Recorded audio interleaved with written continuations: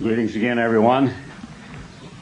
How relevant is the work we are doing to the world out there, to what is happening all around us?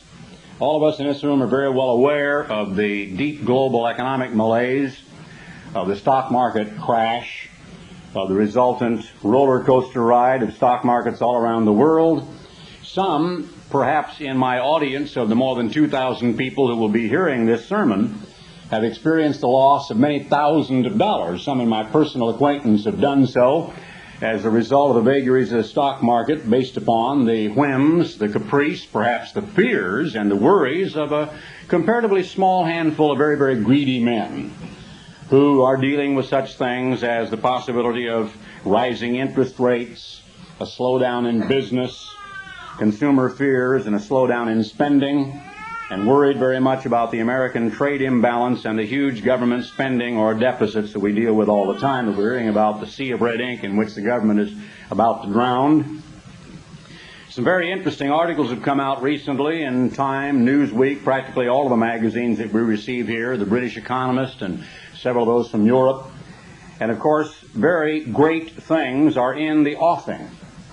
For perhaps 30-some years, I've been saying on radio and television that the great tribulation that is prophesied in Matthew 24, where we read of wars and rumors of wars, of drought and famine, of great earthquakes and of great tumultuous global events which are going to be the harbinger of the day of the Lord and eventually the second coming of Jesus Christ, are not going to happen because of some formula or some weird code found in a whistle in a cereal box, or some ancient thing out of the Mishnah or Zoroaster's doctrine, or because someone just happens to believe it, but will be very easily traceable through very obvious trends and conditions and events in the world, all of which are going to lead toward a breakdown in political relations between the major trading partners of the world today, going to lead toward a global Great Depression,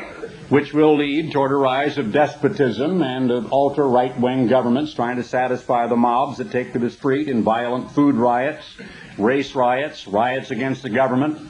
Witness what happened in Europe and the United States in the pre-World War II era. The tumultuous upheaval of various people at every conceivable pole of the political spectrum in Spain that led to the Spanish Civil War. There were anarchists, and there were, of course, the royalists, there were the fascists, and there were the communists, and all of these various groups took to the streets with clubs and knives and guns and bombs, and the big powers got involved, and we know the history of that, and you can read voluminous amounts of history involved in the Spanish Civil War when Hitler had a chance to try out some of his weaponry ahead of time, when the United States sent increments of troops over there, when many of the big powers got involved on one side or the other, especially the Soviet Union. We know what happened in Germany during the 1930s when a tremendous number of people were out of work, when the runaway inflationary pressures on the Reichsmark, as it was called then, were such that the printing presses couldn't even keep up with the devaluation of an increasingly weak German currency, when literally tens of millions of people were out of work and in bread and soup lines, when they were starving to death and going out and cutting down trees in the park to keep warm. We know that in the United States, we experienced the stock market crash in 1929, entered a period of tremendous poverty, hardship, and privation. When I was a boy, every train that went through Eugene, Oregon was absolutely festooned with what we called then bums, and I learned not to say that in England because it meant something different to the British people it did to us. But when I was on the air in England, they said, please say tramp. But the bums, as we called them, would come and say, can I mow your yard? Can I stack your wood? And of course that was our job, my brother Dick and I, and we didn't want some of these fellows coming for a bowl of soup, but my mother never turned them away. If there was some odd job to do, she would let them do it and give them a little cup of soup, and off they would go with their little pitiful belongings on their back, when an enormous percentage of the American working public were simply out of a job. There was no reason to go from Eugene to Portland, or from Portland to Seattle, or from perhaps St. Louis to Chicago, because it was the same everywhere. But they were just searching here and there. When the stock market crashed in 1929, there was a man in the White House named Herbert Hoover, and he did all the right things, or so you would think. He was quite a leader, and I think that perhaps history is finally going to say that he was one of the greatest presidents the United States ever had, if they really peel off all the veneer and all of the blame which they have tended to put on Herbert Hoover for the economic sickness of the United States in that period of time, and really investigate the man. Now, a tremendous avalanche of anti-Reagan, anti-White House, anti-administration propaganda has come out, especially in the Catholic left-wing press like Time magazine in the last very few weeks. Not the least of which are some of the articles in this issue, Who's in Charge, in Time magazine, which is calling for strong leadership and pointing out the kind of a wimpish government, the lame duck, sick government that Reagan currently represents. In a very interesting article by Hugh Sidey, addressed to the President, talking about the hands-on manager and basically what is needed today to turn the economy around. I'd like to read excerpts of it to you because it is really quite surprising. He says the cries for presidential leadership that rose from Wall Street now echo across the country. Here is one formula for the man in the White House in such a crisis. Do this, he says to the President. Summon to Washington the leaders of labor, industry, banking, agriculture, construction, and transportation to get their recommendations and help. Now think about this as to whether it makes sense if you could put yourself in the shoes of the man in the Oval Office, if this would be the way you would perhaps handle a crisis in leadership in our country today. Meet the press within 48 hours, then promise a more intimate relationship with the media. Follow up with press conferences every few days. Set up a 12-hour White House workday. Immerse yourself in the data and details so completely that you can discuss any of the issues with brilliance and complete authority. Line up congressional leaders for support, later send a message to the entire body. Loosen credit for business and agriculture. Build confidence in the Federal Reserve by praising its efforts to confine the crisis to Wall Street. Wire governors and mayors to keep public projects alive so that there will be no abrupt layoffs. Repeat to all visitors that it's the President's policy in seeking to balance the budget to cut first into business profits before putting any more burden on the wage earners. Call for less expensive government, but without heavy taxes. Send personal envoys to Wall Street to upbraid the worst of the speculators. Then, just to gig them a bit more, refer in conversations to capitalists who are too unprintable greedy. Make it stated policy that the job of the government is to keep up the quality of American life, and that concern will first be focused on the underprivileged, education, housing, and conservation. Write letters to friendly editors asking them to help you awaken the conscience of America to deal with the trouble. When a leading columnist might suggest that by using government so dramatically in the crisis you're interfering with the natural economic law, ignore him. Don't be optimistic, but don't be pessimistic either. Caution against fear. Let the country see you as serene. Go to a World Series game and play it fun but cool. Don't suggest that the crisis may be over when the first good news appears. Don't predict the future in speeches and statements. And don't get overly concerned when reports come in of a drop in the sales of big luxury items like automobiles. Just keep the night lights on in the Oval Office. The only problem with this plan is that it is exactly what Herbert Hoover did in 1929. The economic chaos in the world rolled right on over him, and then history kicked him once he was down. I found that utterly fascinating, because I don't know how to give Ronald Reagan any better advice than that formula for dynamic, visible, powerful leadership in the White House. Some years ago, a friend of mine was in terrible trouble. He'd lost his wife, apparently according to the laws involving inheritances and having to do with her 50% communal property law involving, I guess, the property on which they lived. He had some indebtednesses and so on, and even the funeral charges for his wife's death were such that he was suddenly facing a real economic crisis. He came to me and wanted to borrow $1,500. I didn't have $1,500. well, can't you take it out of the work? And I said to my friend, but I'm not like my father. I can't just give you money out of the work. We don't have it. We're a very small little work. This was in 1979. And we don't even have an emergency fund. Well, is there any way you could borrow the money? I'm really desperate. The man was really emotionally distraught, and it was quite desperate. He was a good friend of mine. Well, let me just see. So I called my banker, and the banker, of course, requires me, as well as Benny Sharp and Guy Carnes, to sign personally for loans on this building. That's common practice among many of the banks these days, because even the loan guaranteeing payment of this building in which we sit today must be guaranteed not only by the corporation, but by whatever personal assets of corporate officers might be available as well. So the bank kind of says, well, Garner Ted is Garner Ted the evangelist, as well as Garner Ted the private citizen with a little house out at Emerald Bay. So I went down there and told the plight of my friend. Well, yeah, we could do that. So I was able to borrow $1,500 on my own signature without any collateral. It didn't even want to take a lien on my property, a second lien on my property.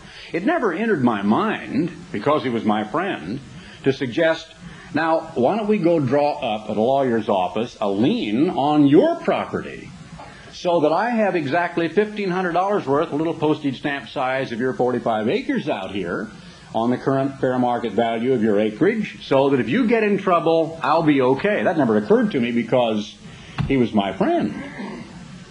Well, I began making payments on the loan. He only wanted it for 90 days. 6 months went by, and I became a little bit concerned. A year went by, and I went down and renegotiated the loan and asked them to extend it out a little bit, so even though I had to pay more interest in the long run, my payments were a little easier to bear. But I ended up paying somewhere around $1,850 or $1,900 to borrow that $1,500. My friend was not my friend anymore.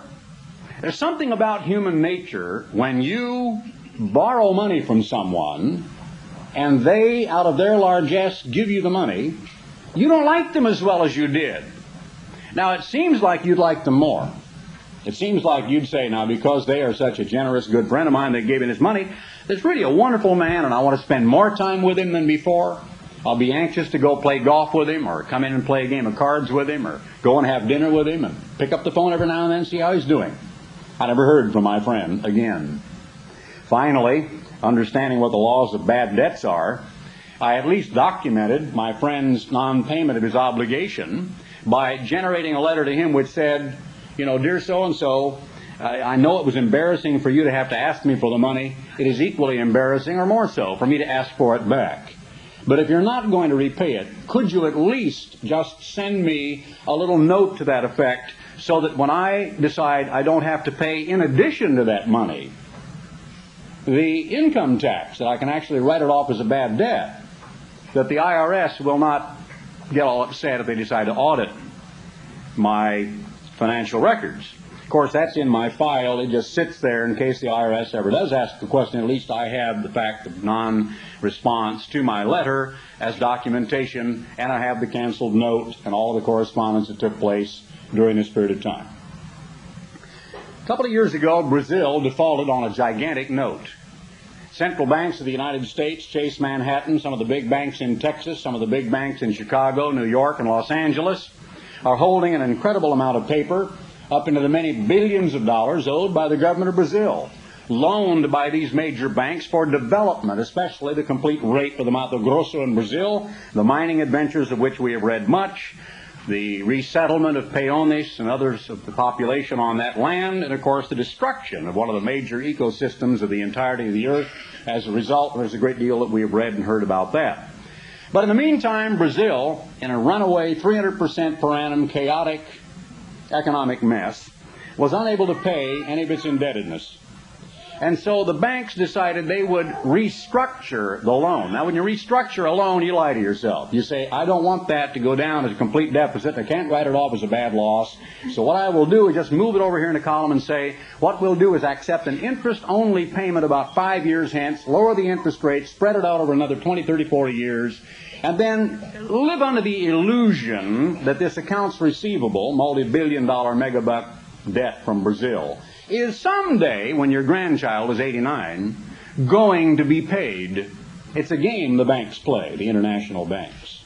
Many international banks have huge columns of gigantic debts on their books that they really know they're never going to be paid. The United States of America has now passed Brazil. We are the biggest debtor nation in the history of mankind.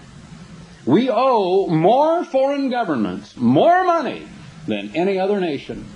The most impoverished, rotten, fetid, squalid, sick, diseased, unemployed, third world country on the face of the earth owes nowhere near so much money as the United States owes our former vanquished enemies of World War II, West Germany in the configuration of the common market, and Japan. Now, one way in which we lose by the strong, viable post-World War II resurgence of those great countries is that as their currencies, of course, allowed to float free on the world markets based upon GNP and the industrial performance of each one of the nations, was outstripping the dollar, which gradually has been sliding weaker and weaker during this time, the last few years at least, when new records have been set twice in the last couple of years against the Japanese yen. But if you know the facts about how the federal government itself had to, at late night, midnight, stroke of midnight, by the stroke of a pen, of course, borrow more money to keep the government itself from going completely bankrupt, how we had to bail out huge cities like Chicago and New York, bail out gigantic companies like GM and Chrysler, bail out gigantic other companies like some of our major airlines and the others, that some of the ways by which we have been kept going are the massive influxes of yen, petrodollars, and eurodollars from Arabs and from European states who have invested heavily, multi-billion megabucks, in IT&T, IBM, all the big airlines, all the railways, big mining concerns, American timber tract leases for 99 years, huge American farms and ranches, American hotels. We know that Japan owns Honolulu. They own all the hotels there, basically maybe one or two American-owned. I'm not aware of which ones they might be. And we know that these people are invested heavily in the United States, which that influx of foreign capital has kept us going in its artificial economy for some time now. In this issue of Time magazine, our economists suggesting that the dollar may slide by the end of 1988 by another 30%. If you had invested $10 billion in IT&T on the ratio of what your yen purchased in dollars a year ago, and then you saw the value of the dollar slide by 30%, what have you lost? Well, you've lost 30% of $10 billion is what you've lost. In the same way that speculators on the stock market found, as Walton, whatever his name is, of Walmart, Sam Walton, I believe, up here in Arkansas, lost $1 billion in one day. $1 billion in one day. I have one friend that lost around 8 to 10 or 12,000, not sure, dollars because he bought Walmart stock in his IRA account. His clever broker decided the best way to really cause that IRA to grow is to stick that thing in Walmart, because believe it or not, 5 years ago, if you had bought into Walmart for $1,000, I think they said $1,800, about 5 years ago, your Walmart stock before the crash would have been worth about $750,000. If you just knew ahead of time, you could just speculate and let money make money. It just blows your mind, doesn't it? Well, we are in a situation now where the warnings that I have been issuing for many, many years, that in many ways we are going to see a bizarre, I can echo my words hundreds of times, repetition of those events which impoverished the American people during the Great Depression, which is going to lead to the impoverishment of Europe and other nations. The modern industrialized nations are going to go down with us. It is going to lead toward the complete overthrow of government after government, the realignment of security arrangements, the emergence of despotism and dictatorships here and there to solve the economic problems, and off we go with nations gearing up for armaments because, of course, the hatred, the animosity, the broken promises and shattered hopes and dreams of multiple millions of people in nation after nation who had been enjoying the good life and this great heightened GNP and all the greed and vanity and self-interest and chauvinism and racism and nationalism and the good life that the Japanese we see are enjoying. And on a per capita basis, they actually are better off than the average American. They have a higher per capita ratio of telephones, a higher per capita ratio of television sets and other electronic devices and so on in Japan than they do in the United States of America. The point I want to make is that during the time of John the Baptist and Jesus Christ, their message was a relevant message to the now, to the here and now, to the immediate future, as John especially viewed that future from his perspective. And that the work that is going out from Tyler, Texas, the gospel message of the soon coming kingdom of God, has got to be viewed not in the light of ancient Zoroastrianism or of weird speculative religious beliefs or of vague occult philosophies, but in the weekly articles that come out in Time and Life and Newsweek and The Economist, with the weekly news we see on television, and with what is going to be affecting you and me and the food on our table and the clothing on our backs in the next 3, 5, 7, 9, take your pick, number of years ahead of us now. This world is not a permanent place. This society is not a permanent society. The last chapter of European history has not been written. John the Baptist is depicted in the Bible as a man who came crying out in the wilderness saying, "Prepare the way of the eternal, of the Lord," and saying the axe is even now laid to the root and the trunk of the tree, and saying to the sinning people during his time, "Bring forth therefore fruit fitting for," or answering to, proving that you have repented. And we know that his birth was by a miracle, and we know that his 6 months ministry and more ballooned up to become the biggest thing that had happened until Jesus Christ appeared on the scene and was baptized of John in the River Jordan just south of where it exits from the Sea of Galilee. John the Baptist didn't have the faintest idea what was going to happen to him. John the Baptist was in obscurity until he emerged in Galilee. He had spent his entire youth in the desert. He was a completely unknown. But he burst on the scene all of a sudden, and his ministry became so great that people would come from 90 and 100 miles in all directions to hear him. Thousands were being baptized because he said imminently, immediately now, a Savior is going to come. Well, he came at a time of great poverty. He came at a time of great disease, of demon possession, of foreign occupation, of oppression by illiterate Carthaginians and Dacians and Cappadocians and the mercenaries of the Roman army. At a time of a minority religious clique, the Sadducees in control of the temple, a minority ultra-right-wing religious clique in the form of the Pharisees, who were the largest religious body, a group of Essenes sitting off in their caves with all of their ideas and so on, but with an irreligious majority in the nation of Judea of that time, and with an incredible amount of disease, as we can see easily by reading the gospel accounts of how many of the sick and the demoniac, the blind and the deaf and the dumb were brought to Jesus Christ to be healed. John the Baptist didn't have the faintest idea what was going to happen to him. And so it is that we read in the 11th chapter of the book of Matthew of how finally, when John's ministry had begun to gradually decrease, even as he himself prophesied that it would. He said, "I must decrease, but he that cometh after me, the latchet of whose shoe I am not worthy to unleash, shall increase." What did John mean by decrease? I think John meant by that the time was going to come when his ministry would be over. And probably he would be able to go back out to the Araba, and probably he would be allowed to live out his remaining years in peace. And probably that would be the end of John the Baptist. Jesus would become far more notorious, far more famous, far greater in the scope of his ministry. And there would be no need for John the Baptist to say the Messiah is coming once the Messiah had already appeared. But what did he really expect would happen to him? We get a few clues in the 11th chapter of the book of Matthew when it says, "It came to pass, when Jesus had made an end of commanding his 12 disciples, he departed thence to teach and preach in their cities. Now when John had heard in the prison the works of Christ, he sent 2 of his disciples. Remember, some of his disciples left his ministry at the beginning of Christ's ministry. That included Andrew as Peter's brother, and perhaps Peter himself. It included several others who became members of Christ's disciples, who previously had been John's disciples. And they said unto him, Are you he that should come, or do we go look for somebody else? Analyze that question. Why did they put it that way?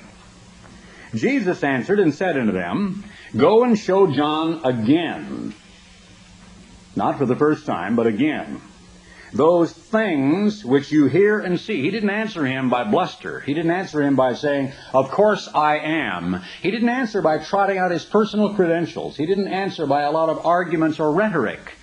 He said, You watch and see what is being done. Look at the miracles. Look at the works. The blind receive their sight. The lame walk. The lepers are cleansed, and the deaf hear. The dead are raised up, and the poor have the gospel preached to them. So he pointed to the works that were being done, and then made a strange statement. And blessed is he, still talking to John's disciples, whosoever shall not be offended in me. Offended by me. You know what happened to John, of course.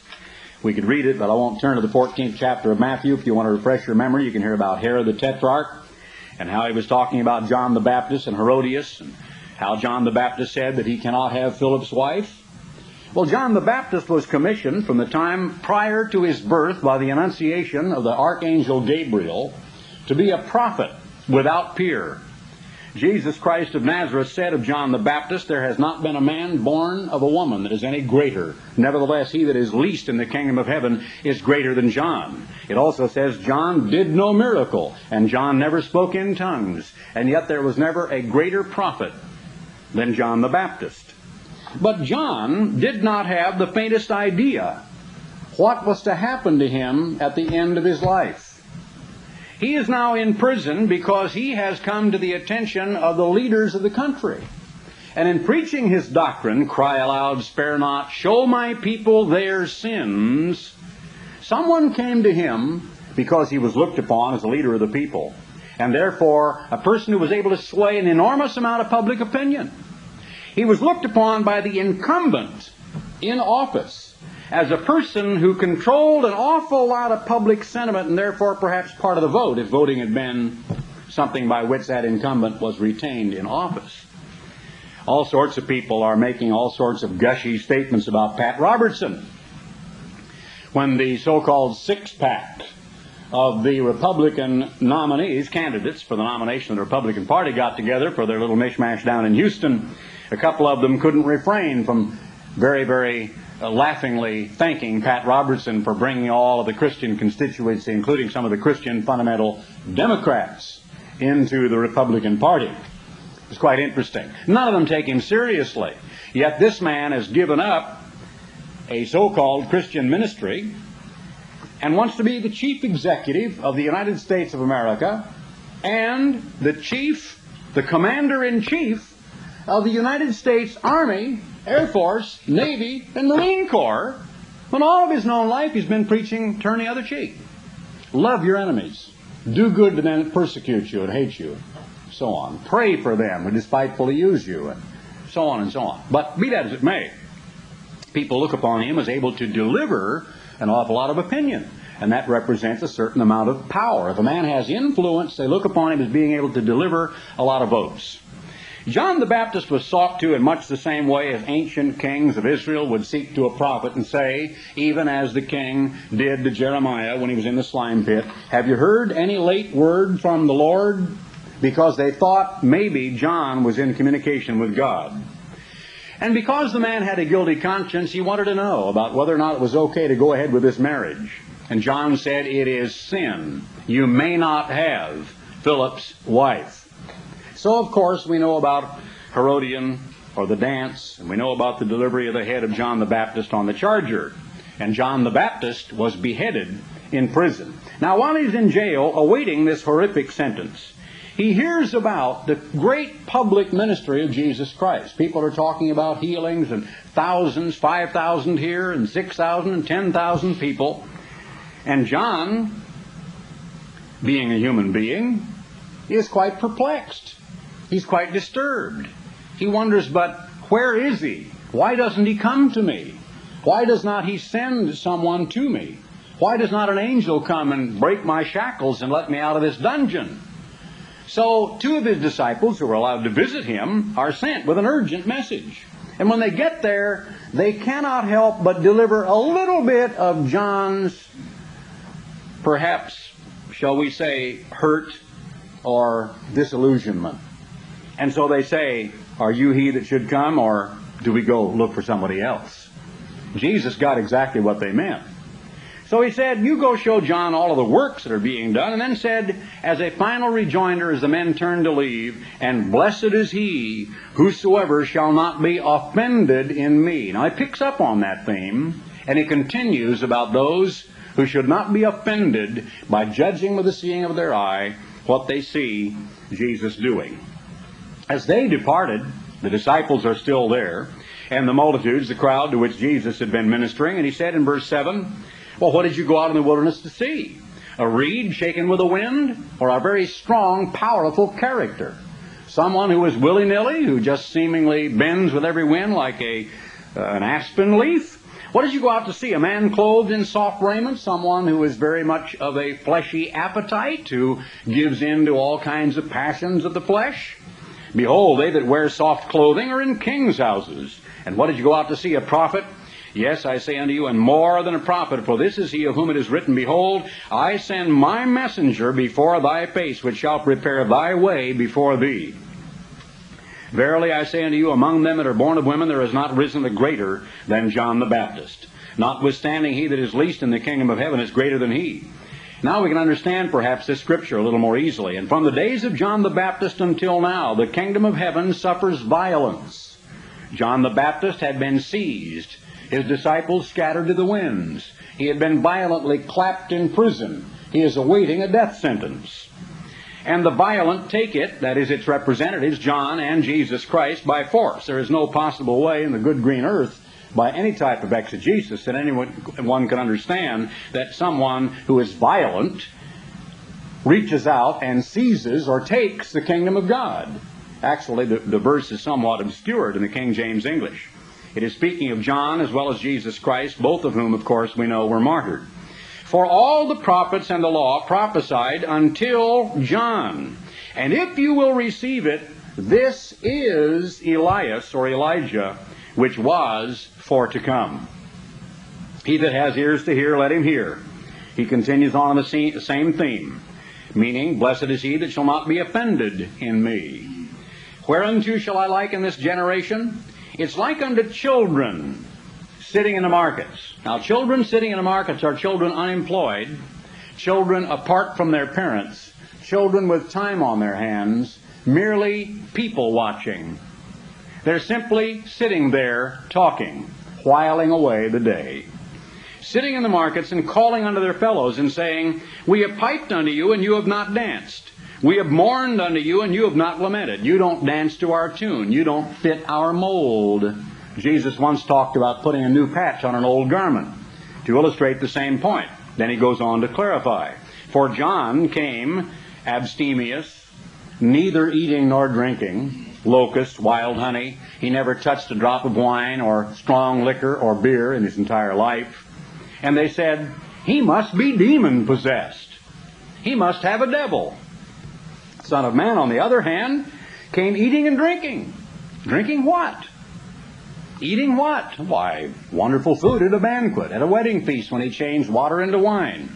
And they say, total lie, untrue, behold, a man gluttonous. He ate a normal amount of food. He drank a normal amount of wine. He was never remotely even close to drunk or affected by the wine that he drank any more than a glass or so would affect anyone else at a long 2 or 3 hour meeting or a dinner or something like that, a wedding feast. So they called him a gluttonous man and a winebibber, a friend of publicans and sinners, but wisdom is justified of her children. And then he began to upbraid these cities and said, woe unto you, Chorazin, woe unto you, Bethsaida, for if the mighty works which have been done in you had been done in Tyre and Sidon, they would have repented long ago in sackcloth and ashes, and began to chide them for their hard-headedness and their hard-heartedness. John the Baptist didn't have the faintest idea he was going to be martyred. There was no prophecy that had been uttered to him or to his parents that the end of his life was going to be by an ignominious death, actually being decapitated by a huge sword of some sort. No doubt, being a human being, he feared that horrible death. No doubt, being alone in prison, there were moments when he began to wonder, well, where is the Messiah? Why doesn't he come to relieve me? Because John the Baptist had been preaching an immediate, imminent, now message that judgment and the kingdom of God and justice and equity and peace was going to break out, and the Messiah was the one who was going to bring it. John the Baptist had no more the concept that he was the forerunner for the humble carpenter of Nazareth, who was going to come for 3.5 years and then himself be martyred, and then another 1,000, 2,000 years go by for this earth to go on as it has, and then finally Christ come the second time. John knew nothing of that. John merely felt from all the prophecies that he could read in the Old Testament that the Messiah was going to come, who was a deliverer, who would establish the kingdom of God, and he preached the message of the kingdom of God. Prepare the way of the eternal. Get everybody back to the laws of God. Get back to the religion of the code that Moses gave on Mount Sinai. Clean up your lives, clean up your house, clean up your act, and so on, and bring forth proof and fitting or proving that you have repented. John was not gifted with a centuries-long perspective down through history so that he could see his own involvement in the context of his time.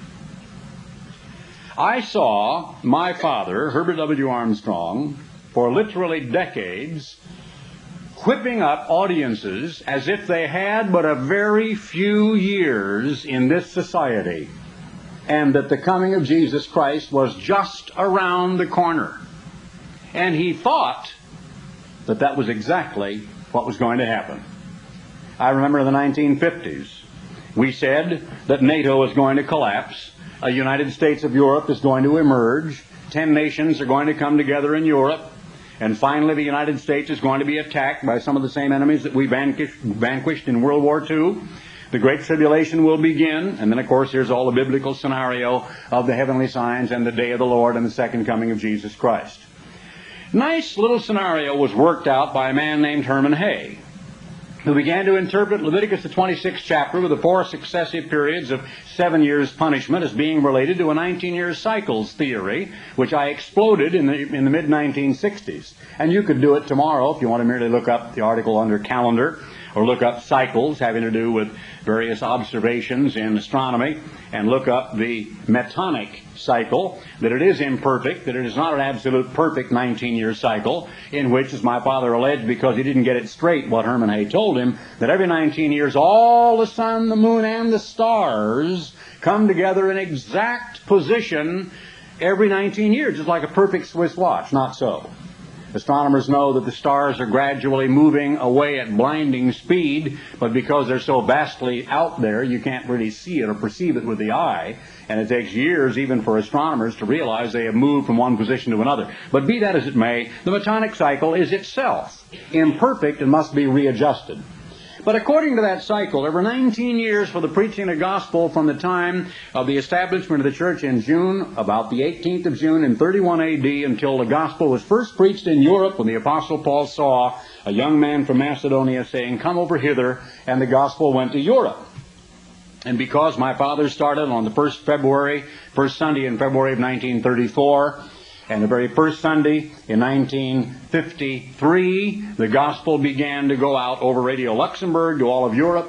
He saw an exact parallel, even 119-year cycles. So many things began to work out. The date of his ordination, the date of his baptism, the date of certain things that happened in the church.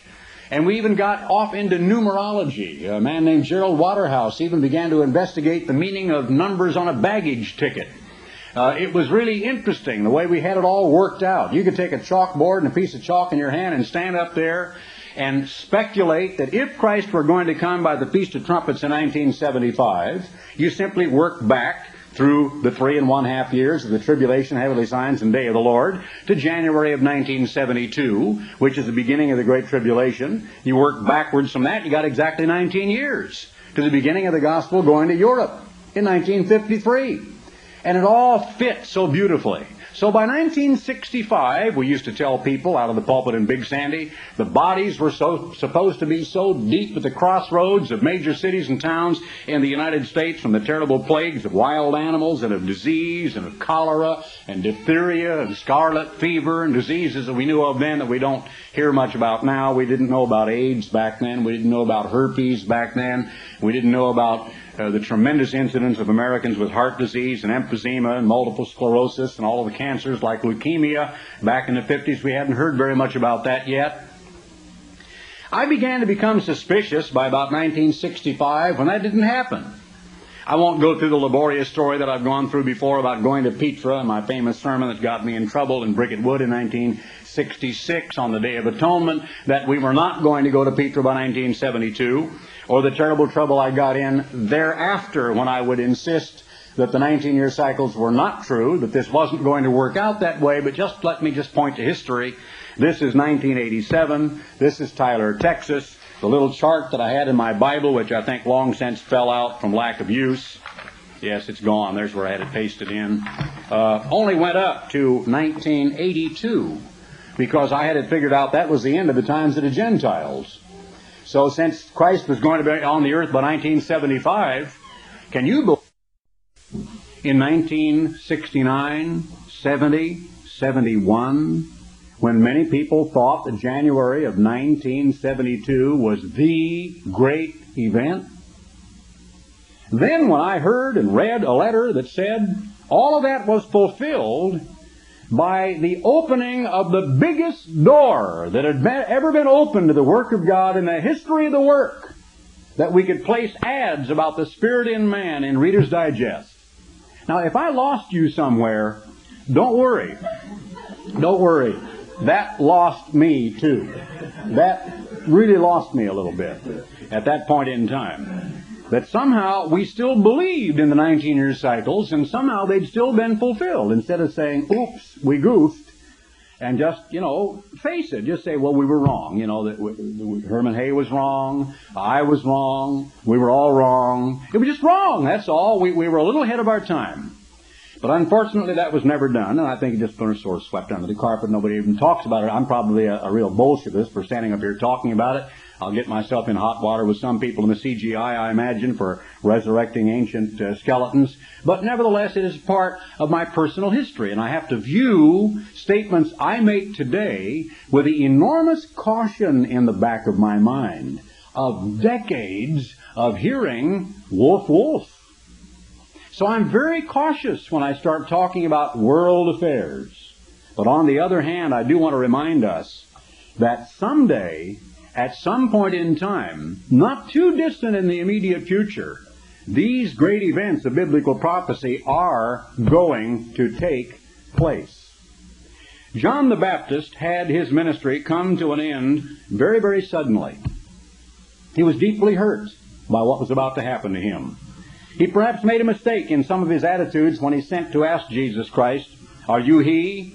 If so," it is implied, "you would be here and you would be helping me and relieving me," because John the Baptist did not know that he'd been selected to be one of God's martyrs. The work that we are doing today is a work of witness and of warning. And believe it or not, there is no other work like it. In the first place, there is no work which is willing to acknowledge its decades-long mistakes. In the second place, there is no work that I feel has a direct commission from Almighty God, an anointing, if you will, from God for the fulfillment of the Great Commission of Jesus Christ to the church. In the third place, this work is not interested in religious entertainment or of articles that are more like pablum than they are two-fisted, hard-hitting, straight from the shoulder, pulling no punches, talking about, yes, the Pope is the false prophet, yes, the Vatican will be moved to Jerusalem, yes, another temple will likely be built there, yes, there is going to come a time of great tribulation on the United States of America when over two-thirds of our citizens finally will be killed when only a third will be saved alive, and they will be scattered among all over countries, to perhaps a 10% remnant will finally be brought back to Palestine at the time of the second coming of Jesus Christ. And there are those who want to pull their punches to appeal to the majority in a numbers game of continually talking about the size of their mailing list, of the number of new people brought into the church, and are measuring the effect of their work in terms of size and dollar volume. But God never measured His work that way. When the original Elijah thought he was all alone, God had to show him not by a mighty thunder or a roaring tornado, but by a still small voice. And then the voice of the angel that said, there are all of these thousands who have never bowed to Baal that I have, who are going to be a part of the cadre that will do my work. Elijah was ready to quit. Elijah asked God to take his life. Elijah thought, what is the use? It's completely futile. The whole world is lost in rank paganism and sin. And God had to show Elijah that there were more that stood with him than those who were against him. Elijah was allowed to be taken as a tired person to a kind of a retirement. We know that he was caught up and taken to another place and, quote, was not found, meaning people were seeking after him. But along came a person that Elijah never suspected would follow on his heels, named Elisha. And the work of God had to continue for who knows how many decades after the work of Elijah was done. I know that previously people thought the work of Elijah was in fact the work of my father. Herman Hayes stood in the pulpit up in Oregon clear back in the late 1940s and stated publicly that my father was the Elijah who was to come. Was he? No. No, he was not. People virtually staked their lives on the fact my human father would be alive until the second coming of Jesus Christ. Let me tell you something. Do not stake your religious beliefs on the idea that Garner Ted Armstrong will be alive in this flesh until Jesus Christ comes. Can I make that statement to go down in history, tape recorded where you can throw it up to me 5 years from now, right here and now, on tape recording devices and on a videotape as well, which can catch my expression. Your salvation does not depend upon my life. It is not pinned or connected to my life. I am a voice in a wilderness of religious confusion. I am a voice shouting a message of witness and of warning. I believe there is a commission involved. I believe there is a work to do, which is why I personally refuse to be bogged down in organizationalism, why I refuse to be bogged down in localitis, as some people prefer to call it, where continually when disputes or arguments or doctrinal disagreements or hurt feelings or bruised egos become involved, I want to ask, but what has that to do with a stock market crash? Oh, you mean you've got hurt feelings? Does that mean Germany is not going to reunite? That's the way I put it. I know it sounds stupid. Pardon me for saying that. People have their feelings hurt. Something's happening in a local church. Oh, does that mean America is not going to be attacked? Shall we abandon the work we've been called to do and become embroiled in endless entanglements in our own little organization? That's not where I'm coming from. That's not what I have been called to do. Believe it or not, and I do believe it is going to come an awful lot sooner than a lot of us think, this civilization as we know it is tottering on its very last legs. All of the prophecies that talk about those brought up in purple or in scarlet, put the two words together, or those who will throw the gold and the silver out to the bats and the moles, and those who were brought up in purple and scarlet shall embrace dunghills, is soon to occur in the United States of America. And it may literally occur in the early 1990s. There are many economists who are of the opinion that we are about to slip by default into a Great Depression, where we're going to see 12, 13, 15% and more unemployment in the United States. And in a nation now so totally different than the one of the 1930s, of the Judeo-Protestant Christian ethic, the work ethic of a different society than ours today, in a society of racism, of drugs, of absolute no-holds-barred, sexual, licentious, libertine doctrine of do whatever you want to, I believe that the scenario pictured by Philip Wiley in his book of about 20-some years ago of riotous gangs going from neighborhood to neighborhood to take forcibly from neighbors out of their freezers and refrigerators the dwindling means of survival, of rape and murder and mass murder in small-town communities where Americans are killing Americans for the scant means of survival, is a scenario which is very, very likely to happen inside the United States.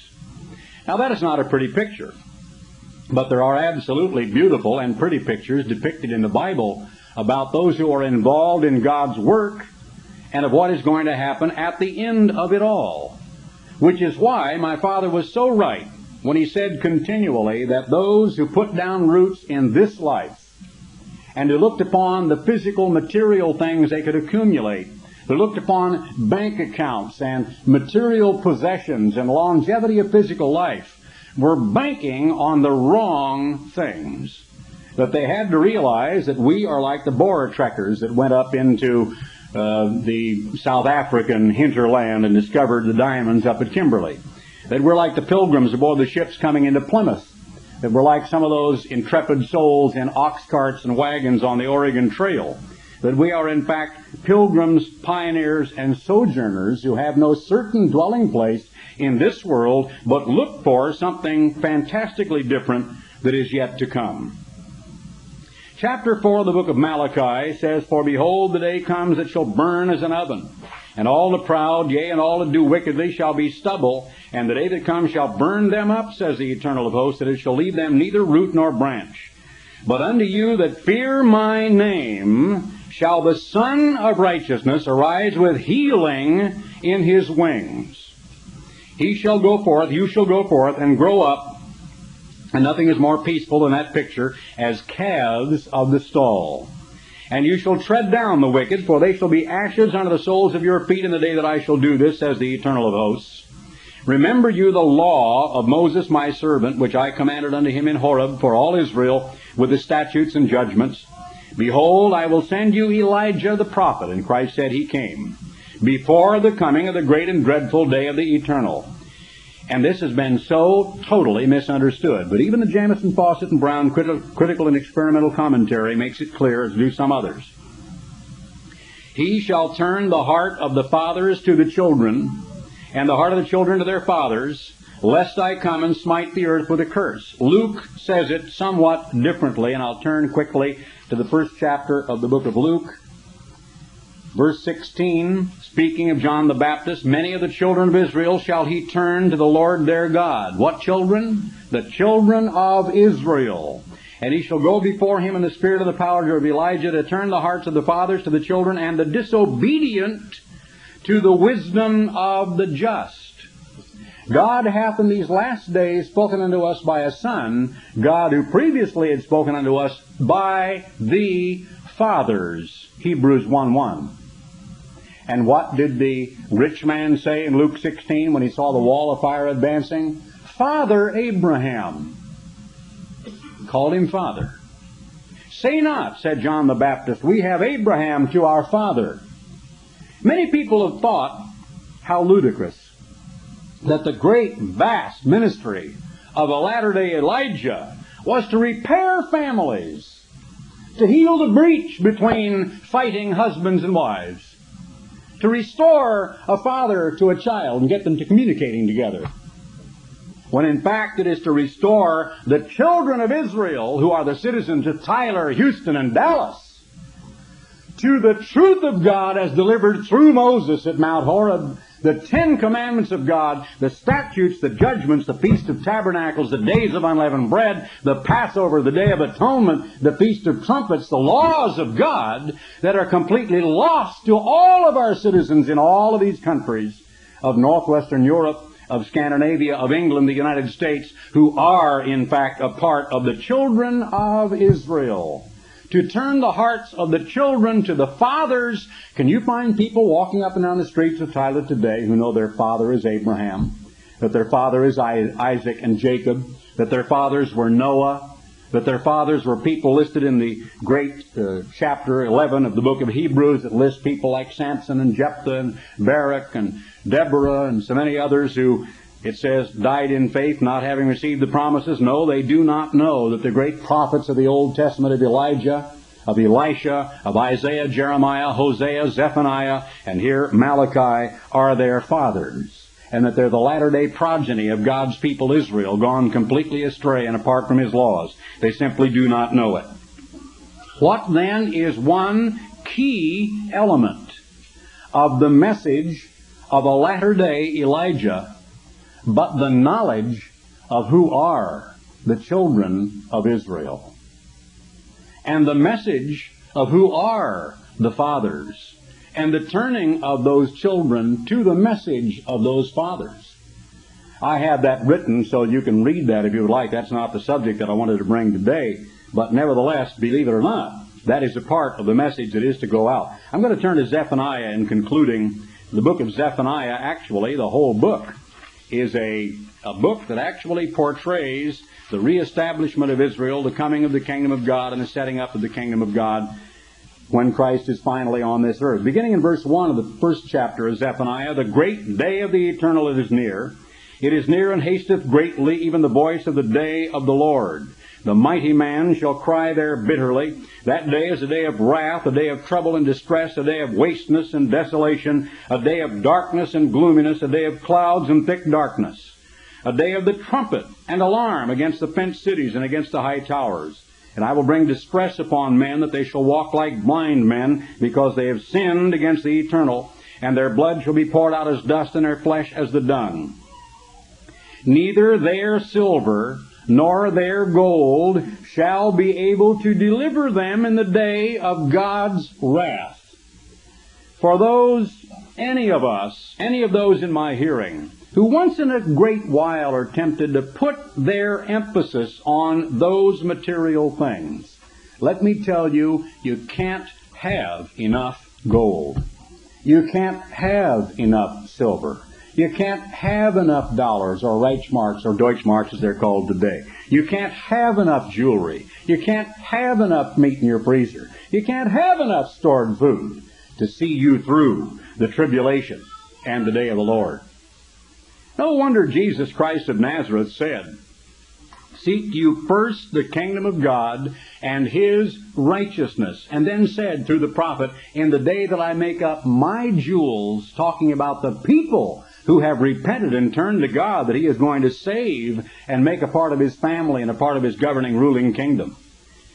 It simply will not do us a bit of good to get our priorities down into this world and to certainly be detracted by momentary upheavals, crises of leadership, or whatever it might be in the little organization called the Church of God International. He says, "The whole land shall be devoured by the fire of His jealousy, for He shall make even a speedy riddance of all of them that dwell in the land." Chapter 2, "Gather yourselves together, yea, gather together, O nation not desired, before the decree bring forth, before the day pass as a chaff, before the fierce anger of the eternal come upon you, before the day of the eternal's anger come upon you." And how do you do that? "Seek ye the eternal, all ye meek of the earth, which have wrought His judgment. Seek righteousness, seek meekness. It may be you shall be hid in the day of the eternal's anger." It just might be you will make it through all of these horrible times to come, if that is your emphasis. That's a pretty good argument for placing the emphasis on spiritual things and on quality of character and on humility and on meekness. Notice how that is continually emphasized. On judgment, keeping Almighty God's 10 Commandments as magnified by Christ in the Sermon on the Mount, rather than any of the material values that people tend to put their attention upon. It may be you shall be hid in the day of the eternal's anger. And I want to finally conclude by Luke 21. That is the chapter, of course, that is the parallel of Matthew 24 and of Mark 13, which is the Olivet prophecy that talks of all of these tumultuous times to come. And he says in verse 36, "Watch you therefore." I took the title of our magazine from this scripture. It is called 20th Century Watch because we watch what is happening, hopefully, through the eyes and through the perspective of God's prophecies in the Bible. Watch you, therefore, and pray always, without ceasing, never stopping your prayers. Sometimes people drift away in prayer. And the more you don't pray, the more you tend not to pray. The harder it is to getting back to prayer. But if God hears nothing but great, long silences from you in heaven above, and you're not communicating to God, it's very difficult to claim His promises, and to claim His blessings, and to claim His protection, and to claim that He will hide you in the day of God's wrath. That you may be accounted worthy to escape all these things that shall come to pass. If it were not for those great promises, everything I see in every magazine I pick up would scare me witless. I would not see any future for my precious little grandson if all I believed in was the great debacle that the United States of America is going to go through in the very next few years. If it were not for these promises that I bank upon, that I can take to the bank, no matter how much we could accumulate materially, I wouldn't have any hope for the future whatsoever. But if I can focus my attention on this Scripture, pray always, watch, be alert, assess and appraise, be aware, be involved, be active, be relevant to what is going on, that you may be accounted worthy to escape all these things that shall come to pass. And all these things are the things of wars and droughts and famines and earthquakes and the great pestilential things that are going to happen during the tribulation, if you read back in the preceding verses. And to stand before the Son of Man, as I pointed out for years, dual salvation, if you will. Material, physical preservation, and spiritual salvation. And I want them both. I would not be very happy to be told that I'm going to suffer the end that John the Baptist suffered. I don't think John the Baptist was. I think that for a time he became quite depressed. I think he was quite downcast. I think that's why he sent his disciples to ask Jesus, why aren't you here? Why aren't you getting me out of prison?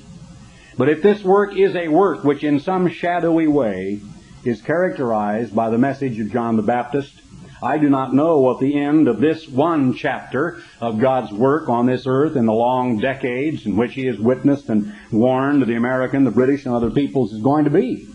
Whatever that end is, I will continue to use Luke 21:36 as the watchword, as the hallmark, as the one Scripture to really zero in on and pay attention to, because I so value what might happen to my children, to my grandson, and in the years just ahead that I know, without that hope, are going to be some of the most horrible years we've ever suffered.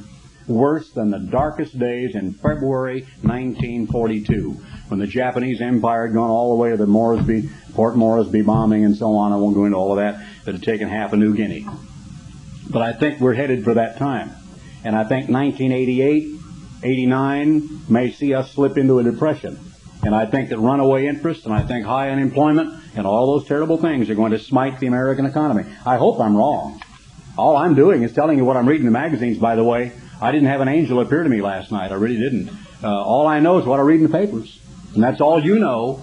And I think I am touching a nerve, because I think a lot of people feel, as I do, that if something doesn't change, and I'm not seeing the kind of leadership.